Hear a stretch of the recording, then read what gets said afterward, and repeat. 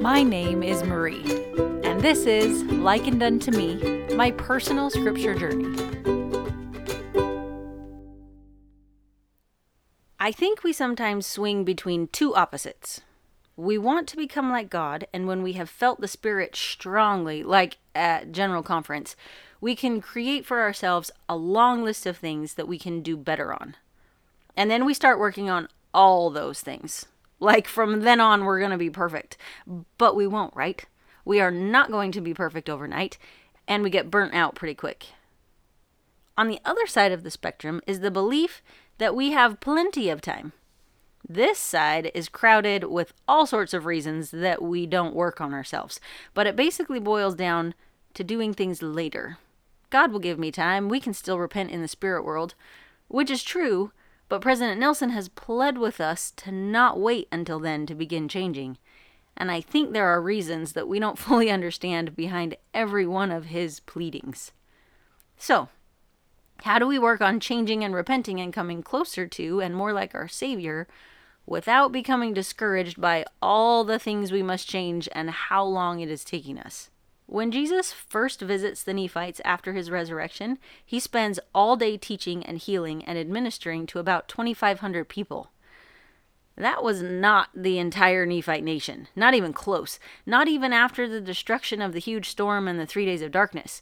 So when Jesus left at the end of that first day, the leaders that he chose, and probably everybody else, started telling people about what had happened and that he was going to come back the next day. And lots of people believed them, insomuch that there were many, yea, an exceedingly great number, did labor exceedingly all that night, that they might be on the morrow in the place where Jesus should show himself unto the multitude. They left their jobs, homes, responsibilities, all that, and worked all night long to be where Jesus would be the next day. And likening this to me, I pictured what it would be like if I knew that Jesus was going to be on top of the mountains near my home tomorrow morning. I would do everything and anything I needed to be there and to have my whole family there, no question. But that's not what I'm required to do.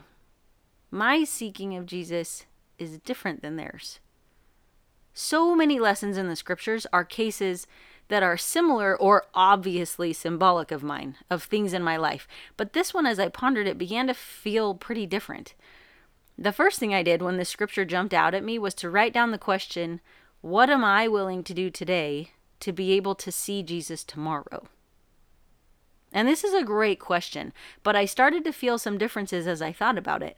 Like I had felt that I would do anything to meet Jesus in the mountains by my home. But that's not realistic. It could happen. It obviously did before, but it seems that the Lord might be trying to bring me to him in a more spiritual sense than a physical one. And that's when I realized I was wishing that all I had to do was travel to see him. It would not be a sacrifice for me to do that. Physically getting myself to him does not feel as hard as spiritually getting myself to him. And why is that? Probably because I have my favorite sins that I'm not willing to give up. I've gotten comfortable with how I do things, and I don't always want to change. It feels like a lot of work to take time on those things when there are so many other things to do. So, while I admire the Nephites' tenacity to spend all night traveling to be able to see Jesus the next day, I think that what we are required to do is a bit harder. We don't know when we will see him. We don't know when he's coming, and there is no physical, obvious benchmark when you are trying to spiritually get closer to God. But I continued to ponder this question. What am I willing to do today to be able to see Jesus tomorrow with a more spiritual nature? And by being very honest with myself, I admitted that there are some things that I do not feel willing to do or to give up to see my Savior. So I have some work to do. And this takes me back to what I mentioned at the beginning about swinging back and forth between two opposites, that of wanting to be perfect now and that of thinking I have plenty of time. So with the Nephites, Jesus was coming. They knew when it was happening. I do not.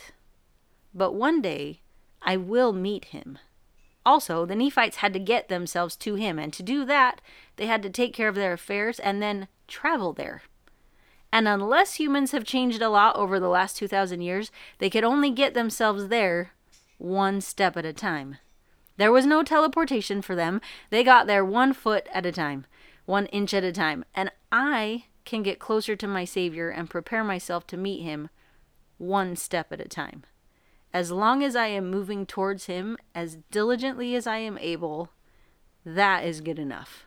1 step, 1 thing, 1 change at a time. Thanks for listening. Any quotes or scriptures or stories that I used are cited in the description. This is likened unto me, my personal scripture journey.